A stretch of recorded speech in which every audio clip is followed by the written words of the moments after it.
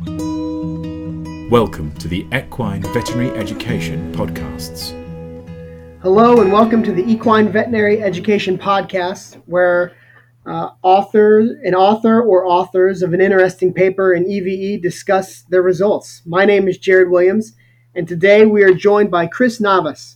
He is a veterinarian and internal medicine specialist with a particular interest in cardiology and imaging from the University of Pennsylvania. Hi, Chris. Thanks for joining us. How are things? Good, thank you. How are you doing? Doing great. Thank you. Um, I guess before we get into the article, why don't you just tell us a little bit about yourself? Where are you from, and how did you ultimately get to where you are now?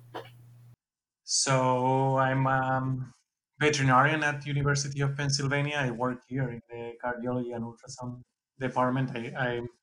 I grew up and went to vet school in Valencia in Spain, and I worked in private practice in Spain for approximately 3 years before I came to the US. And in 2004, I decided to get advanced training, and at that time, the best option was to come to the United States. And then I became interested in internal medicine and particularly in ultrasound and in cardiology. And there was not really a very predefined plan, but one thing led to another, and probably the people that I've found along the way were the main reasons for for my path. That's a little bit the summary. Yeah. Yeah, awesome. So, based on those experiences that you've had either in Spain and then coming to America and what you've done since you've been here, what are your professional interests? My main interest, my main clinical interest and research interest also, it's cardiology and ultrasound, and more specifically exercise associated deaths or sudden death during exercise. That's would be my main interest. Telehealth interests me because I think it's a tool that can enhance or augment what we do as clinicians. So I think it helps us communicate or or collaborate. So I see it more as a tool and not necessarily as a field or yeah, or a specific interest or field of study. Gotcha. Well, staying on the topic of telehealth, it's the perfect lead-in for actually what your article is and what we're going to talk about today. The article is real-time telehealth using ultrasonography is feasible in equine practice. This is, of course, in the equine veterinary education. It's a 2020 article. If before we get into it, I'd like you to do two things, if you don't mind. If you would mention and acknowledge your co-authors on this paper, I'll let you say a little bit about them, and then after that, if you could tell us in general what is telehealth.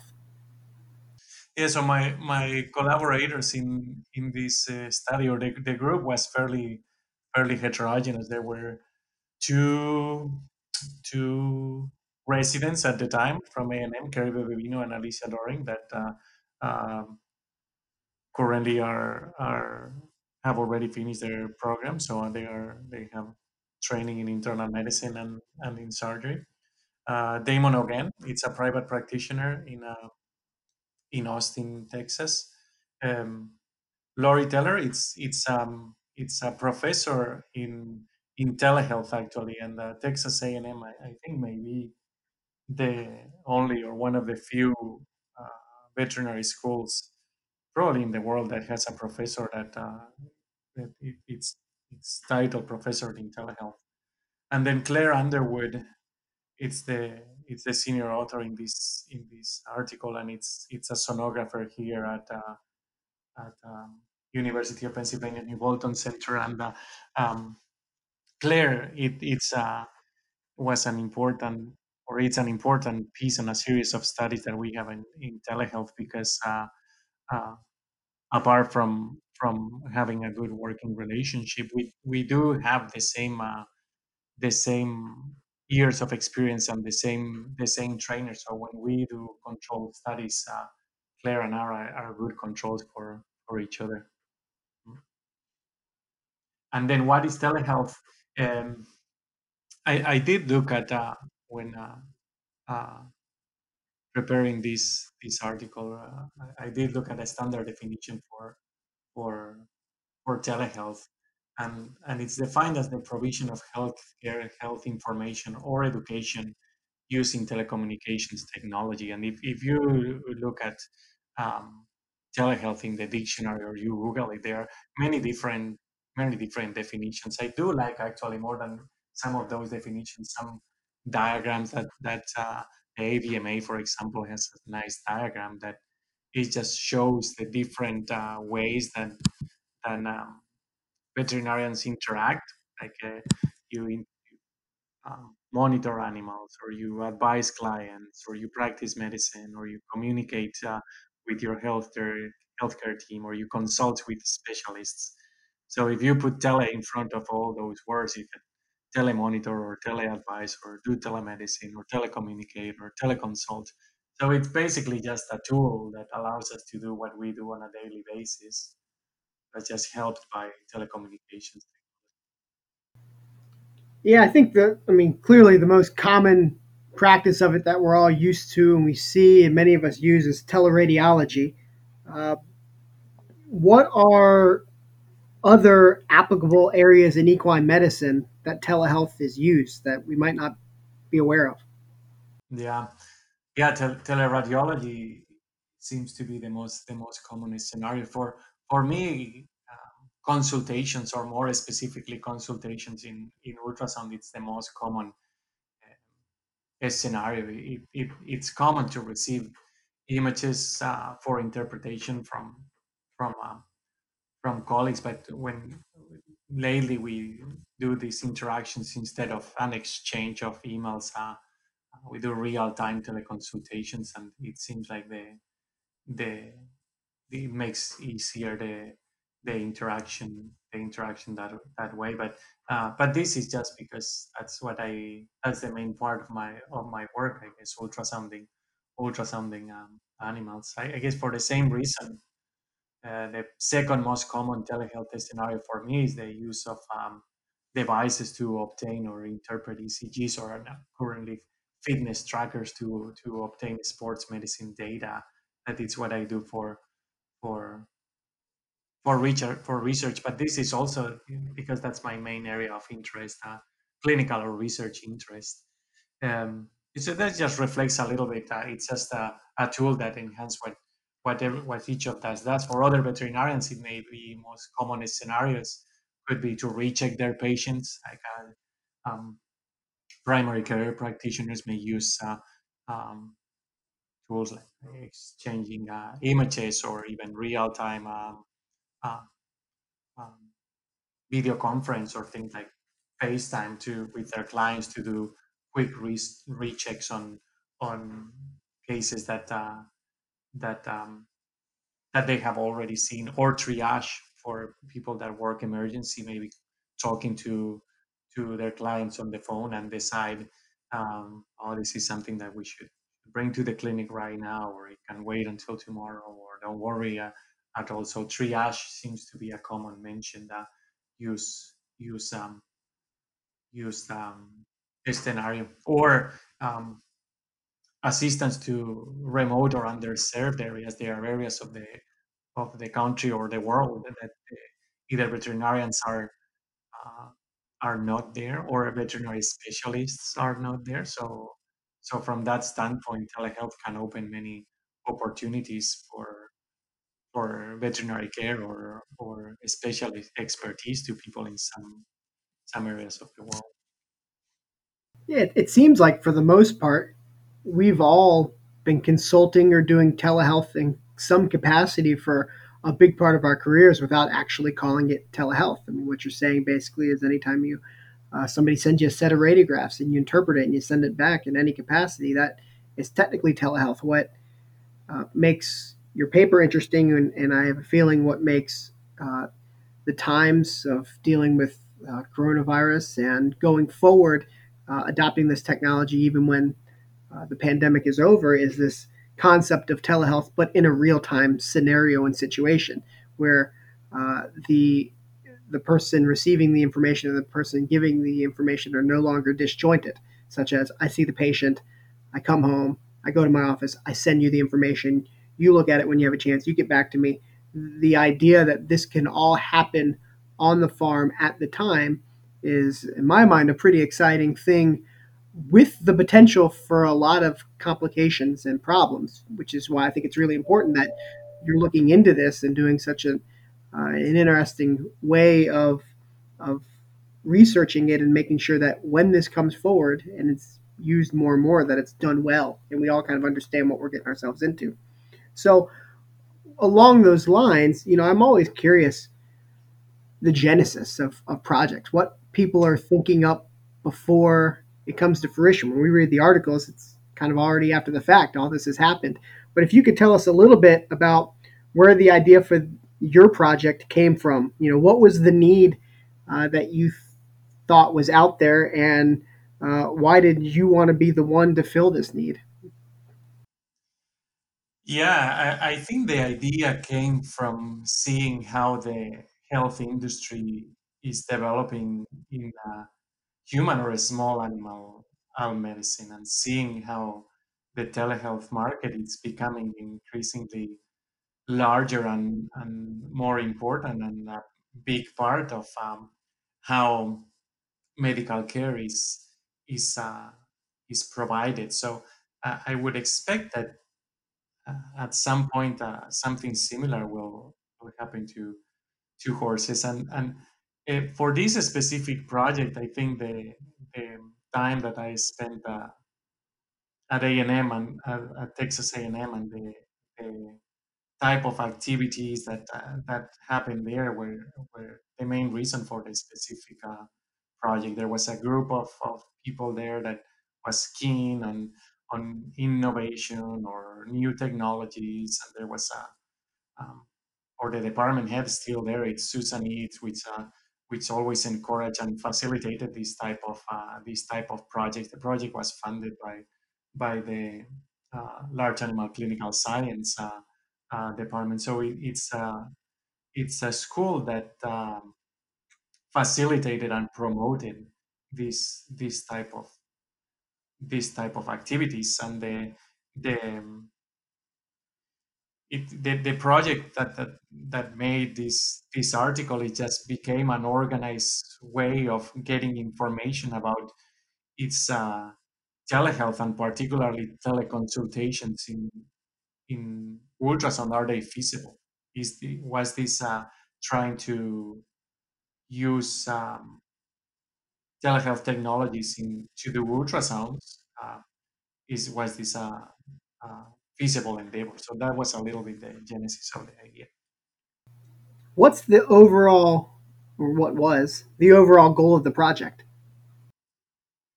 The the goal was to test if remote assistance in ultrasound it's feasible, and we have to uh, we differentiated two different groups. Is it feasible for equine private practitioners, and is it feasible for trainees in medical or surgical specialties? From that goal, it seems like this project lends itself to just being a descriptive study, but you took it a little further, which is great. And this was a hypothesis driven project. What was the hypothesis? Yeah, I agree. What you said, the project is mainly descriptive, but the hypothesis, the formal hypothesis, was um, that teleultrasound would be a feasible method of providing expert assistance to general practitioners. And then it had a big descriptive aspect that was to, apart from showing is it or trying to prove or disprove that it's feasible, to describe the perceptions of everybody involved about the benefits for the patient, the veterinarians, and what were the technological challenges or the perceived value of these telehealth interactions. For those listening that haven't read the paper or don't have the paper in front of them, I'll just go ahead and jump into the methods a little bit and tell you that the way it was set up was nice. It was set up into two phases. Chris, if you don't mind, could you just go and expand a little bit on the purpose of each phase before we get into the results and how you set things up? Yeah, so the first and the main part of the study was to establish remote collaboration in ultrasound with private practitioners in, in Texas. And these were practitioners with whom we already had working relationships. These were practitioners that were um, had referred cases to Texas A&M Veterinary Teaching Hospital. So I guess that's an important part of the study, or bias almost, if you will. So what we did is we talked to them and we went to their practices and helped them connect the ultrasound equipment to the internet in a way that while they were scanning, we could see on a computer screen the screen of their ultrasound machine in real time, and we could also have two-way verbal communication. Yes, we would be able to. I could hear them, and they could hear me, and then we could discuss. Well, what do you think about this area, or could you show me a little bit more cranial, or a little bit more more caudal, or I'm worried about this specific area. So we could just see and talk the same thing, see the same things and discuss real time about ultrasound.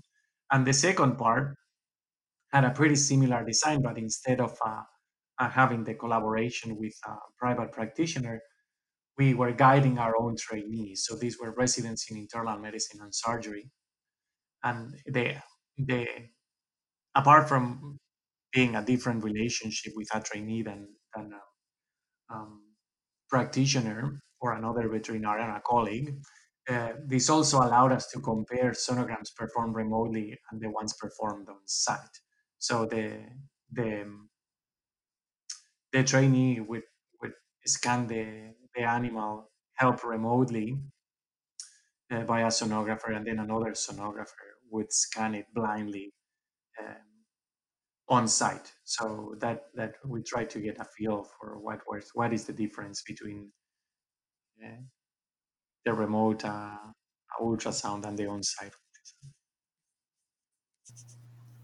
Excellent. So, based on that, let's get to it. What were the results of the project? And before you answer, this is again just a point I want to make for your listeners. If you're able to hit pause and access the article, that would be a great thing to do now. If you already have the article, then of course don't worry about it. If you're unable to get the article, no big deal. Of course, Chris is going to explain everything.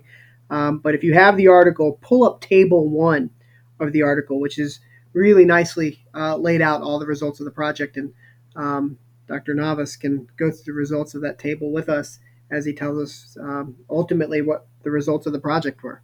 So, Chris, what did you guys find?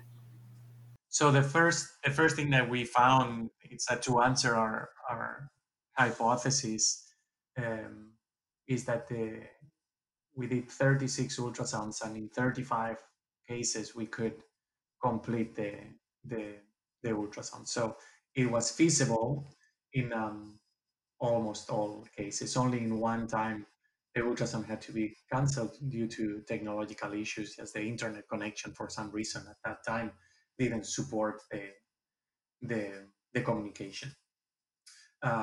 Another interesting finding uh, was that when we compare the on-site ultrasound to the remote ultrasound in the phase two, or the subgroup that we repeated the same sonogram, or the same sonogram was done twice. Um, Doing the ultrasound remotely took a longer time, approximately 15 minutes longer. I think it says on that table it's 40-minute mean duration for 40 minutes when performed by a trainee help remotely versus 24 minutes when performed by a trained sonographer on site. And it's important to recognize that the level of training, right, it's it's very different. But it's also important that the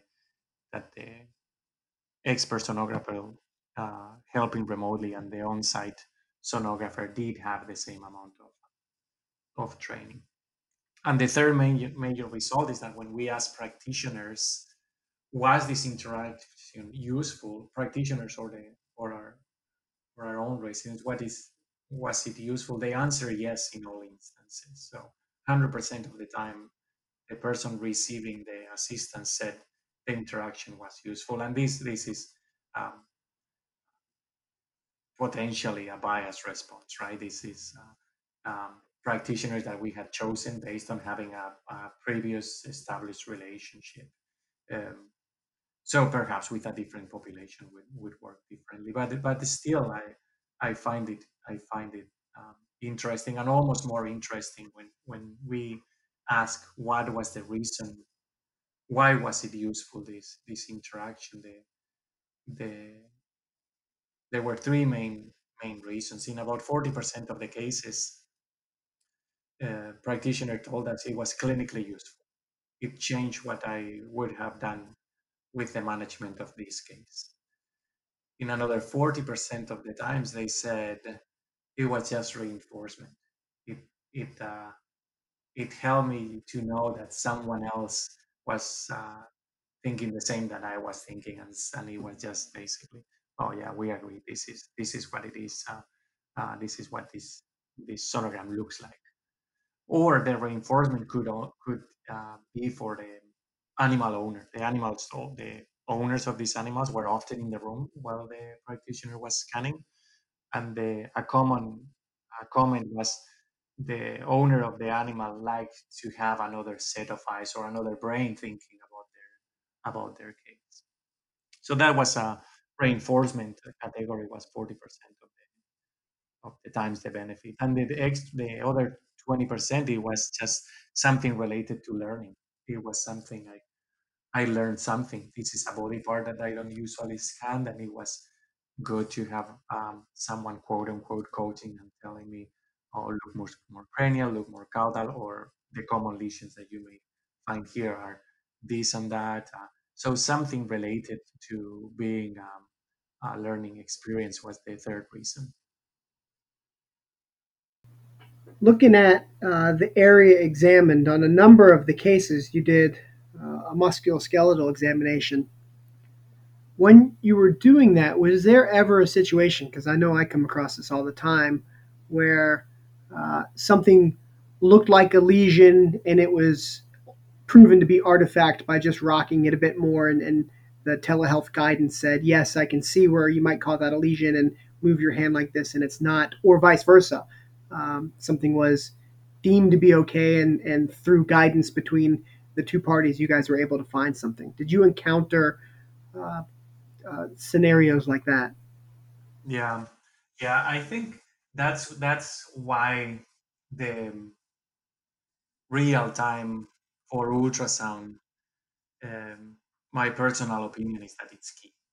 I think for other imaging modalities, it may be that they are less operator dependent, and it's exactly what you said, right? When you are scanning, tilting a little bit up or tilting a little bit down or rotating a little bit this way or that way may change a lot the image. So having a real time interaction, and instead of seeing one frame or one clip, seeing the whole examination, I think it did.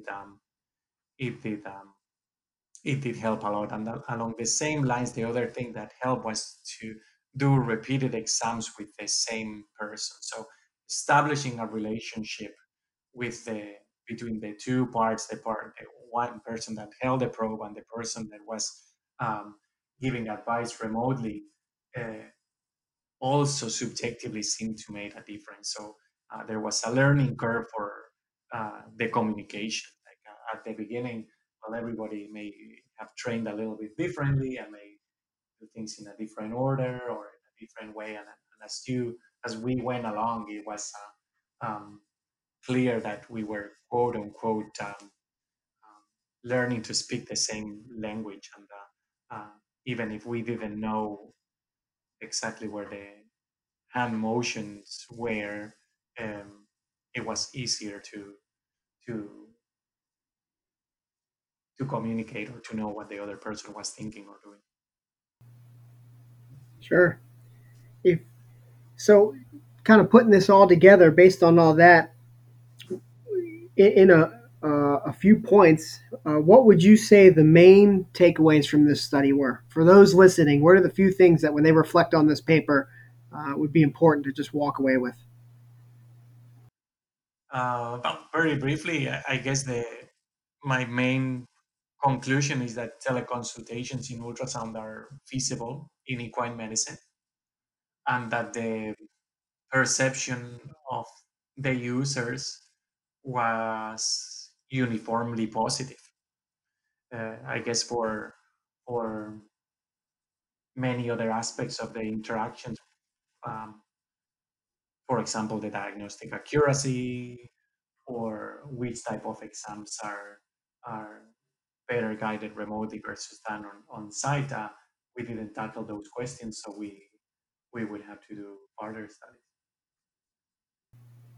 Do you think that this is a COVID-19 related thing? Is it just a fad? Is it just uh, people learning different ways to use technology? Uh, or do you ultimately think that there is a future of telehealth in veterinary medicine, in particular in equine medicine? And if so, what is the future? Yeah, I would expect that it will become a routing tool for for veterinarians. Um, just looking at the size of the telehealth market, both in, in medical care for humans and for small animals, uh, I would expect that equine medicine is just lagging a little bit behind, but that we will get there, and uh, perhaps we will not get to the same level in the sense that many horses are in rural areas, or because we work often in barns and internet connections or um, telecommunications in a barn may be a little bit harder than in a small animal practice or in a hospital for humans, or perhaps because the interactions between equine veterinarians and horse owners are a little bit different. Maybe we have a more personal relationship with uh, horse owners, or even with between a repairing veterinarian and a specialist or expert. It seems like we have a smaller world in which personal relationships matter a lot. Um, so I know maybe we will not get to the same level, but looking at the trends um, in medical care in any other field, it, I would expect that the use of telehealth in horses will grow and grow. I'm glad you brought up the internet connectivity uh, concept, and that is you going back to your paper. Of your 36 cases, you documented that there were technological issues associated with 12 of them. So 33% of the time, you had some sort of technological problems, and it looks like they were all mainly associated with internet connectivity, but for the most part, they were all pretty minor. It looks like only one examination could not be completed. Um, I imagine that that's a problem that's going to always happen. Hopefully, as the internet gets better, it'll happen less and less. Um, which was going to lead me into my question on asking you other pitfalls and challenges, but you kind of covered them. One thing that wasn't mentioned, and I'm always curious what people doing telehealth think about this because it could be a major issue, and that is could you discuss the potential liability or risk to both the practitioner that's asking for the consult or seeking the help and the telehealth provider that's giving it? In that scenario, when there's error or even when everything's done correctly, but it's a difficult scenario and it's different than being there at the same time? Who's responsible, etc. Yeah. So let's see. For I guess I'll say what I think the pitfalls or challenges are, and then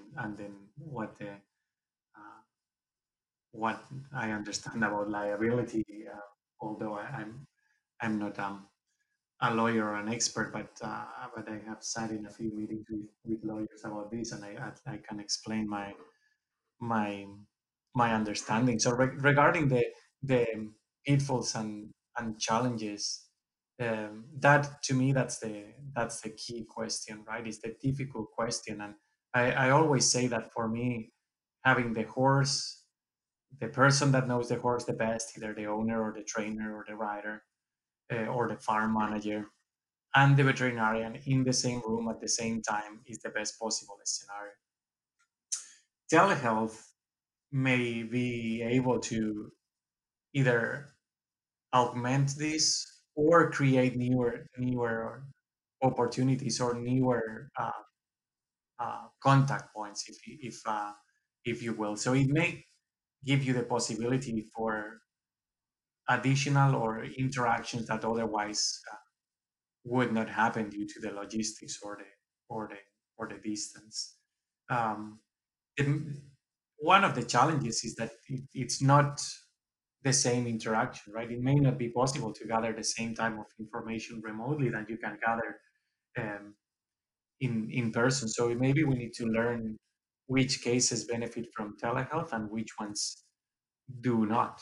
Um, some clinicians, when discussing about telehealth, they worry that the information that they get remotely it's of worse quality, and therefore the quality of the medicine that they practice um, maybe maybe worse, and that's a fair concern. Other veterinarians worry that this could decrease the number of cases that they see in person. Others are concerned that this may be hard to monetize, right? Because as you said, we have been practicing telehealth for many years by talking on the phone, receiving text messages, receiving emails, and hardly ever we had a charge for this. So is it something that we are going to keep doing in a more structured way without exchange of money, without payment?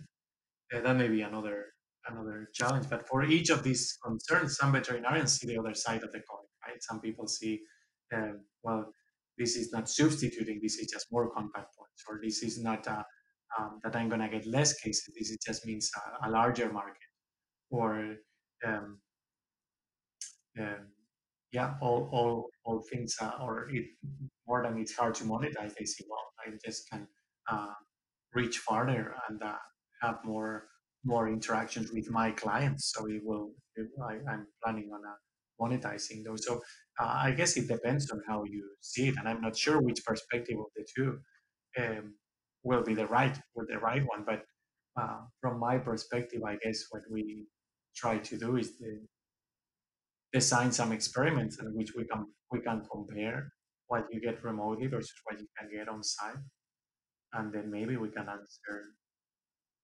answer some of those questions. And with your question about liability, my understanding is that the liability it's the same liability and when you um, give your advice without formal structure of telehealth. Like you said before, we have always got an email with a text with a picture or a radiograph, and we just gave advice or gave our opinion. So just because you establish a telehealth program and you give formally your opinion with or without exchange or money, that does not change. You just gave your opinion and you are liable for it.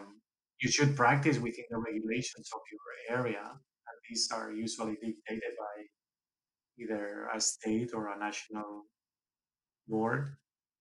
If you practice directly with horse owners in most areas of the world, establishing a veterinary client-patient relationship, a VCPR, can not only be done by electronic means. So either you need to have a previous relationship with that animal, have examined the animal, or work in an area of the world that this is not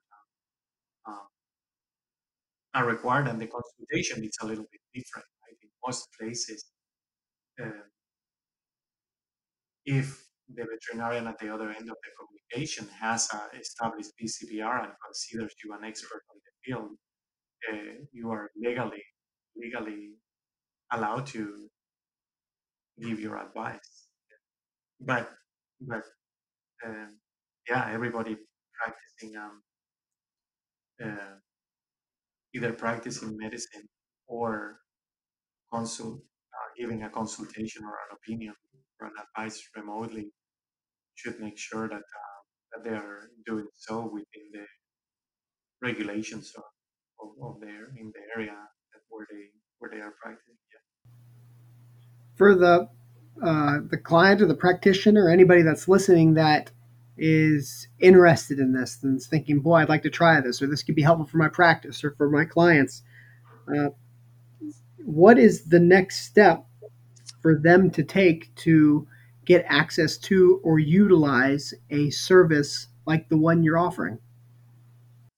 Yeah, so for the ones that want to offer telehealth services themselves to clients, one, I will make sure that they are practicing within the regulations of their area, which is easy.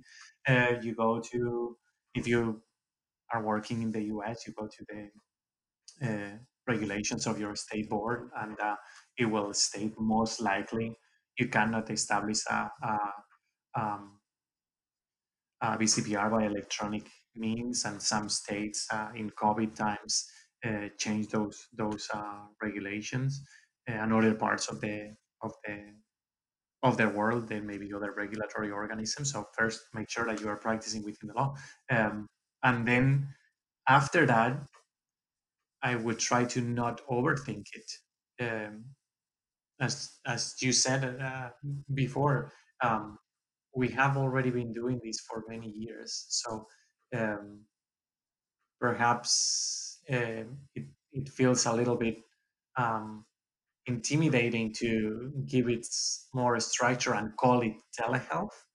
Um, but really, we are just using other tools to do um, what we have already been doing. So to a certain degree, yes, think about it. Yes, um, consider all rules and regulations. But on the other hand, don't get too intimidated by the telehealth word, um, because it's just a tool to do what we do every day. And then for veterinarians that want remote assistance, my recommendation is to establish a relationship. I think this is one of the keys for useful teleconsultation service. So the same way that we refer cases or call for advice, the people that we tend to have a good relationship with or see things in a similar way. I think this is also important for the telehealth or teleconsultation relationship. And there are currently a few organizations that offer telehealth services. So if I need a remote consultation, I would use the same criteria to choose one of those, and the criteria that I would choose to refer a case in person. Yeah, I think that's good the way you explained the breakdown of it. And I think, correct me if I'm wrong, the summary of it for me was make sure your state allows it, make sure it's legal.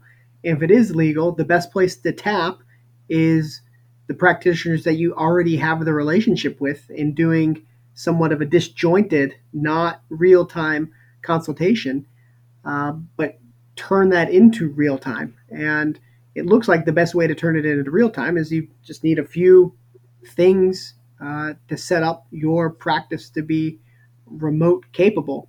I'm sure if you're technologically uh, savvy, you could probably already come up with your own few things to do to make it happen. But for those that aren't, your article, particularly Figure 1 on page 220 of it, if anybody has the paper out in front of them, if you could look at it, you put one setup or method to try to get all the technology that you would need to make it happen. For those who aren't technologically savvy that are looking at this, they see a bunch of boxes and wires and an ultrasound. Could you just explain that figure just a little bit for those that don't know what all those things are? Yeah, so in this project we used a commercial setup, and it's probably been about 2.5 years um, since we um, started organizing this project. And what you can see on that screen is an ultrasound machine and a tablet, and then in between the two there is a box that fed the image from the ultrasound machine, fed the image from Google Glasses, and the audio from a microphone and speaker to the tablet, and then broadcast it to the internet.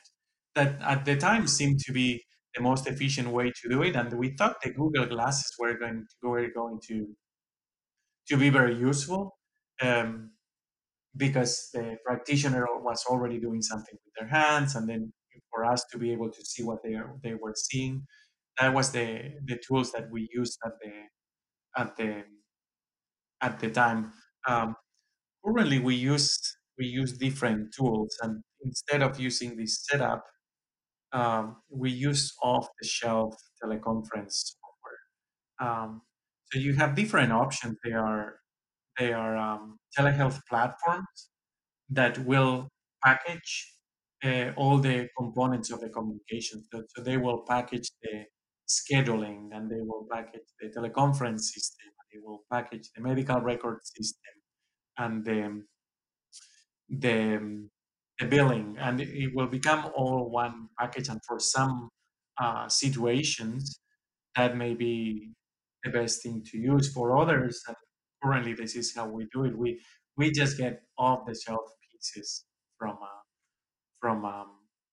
different places, and we use different software to schedule. Then we use to do the teleconference, and to bill, and to the medical records. So different situations may require different solutions. But to me, it's if you are capable of starting a teleconference call, either via whatever your favorite software is, Skype, Zoom, Starleaf, Teams. If you are able to start a teleconference like that, you are able to start it and feed whatever video you want to feed, either an ultrasound screen or your endoscope if you do endoscopy, or an external camera if you do gait analysis.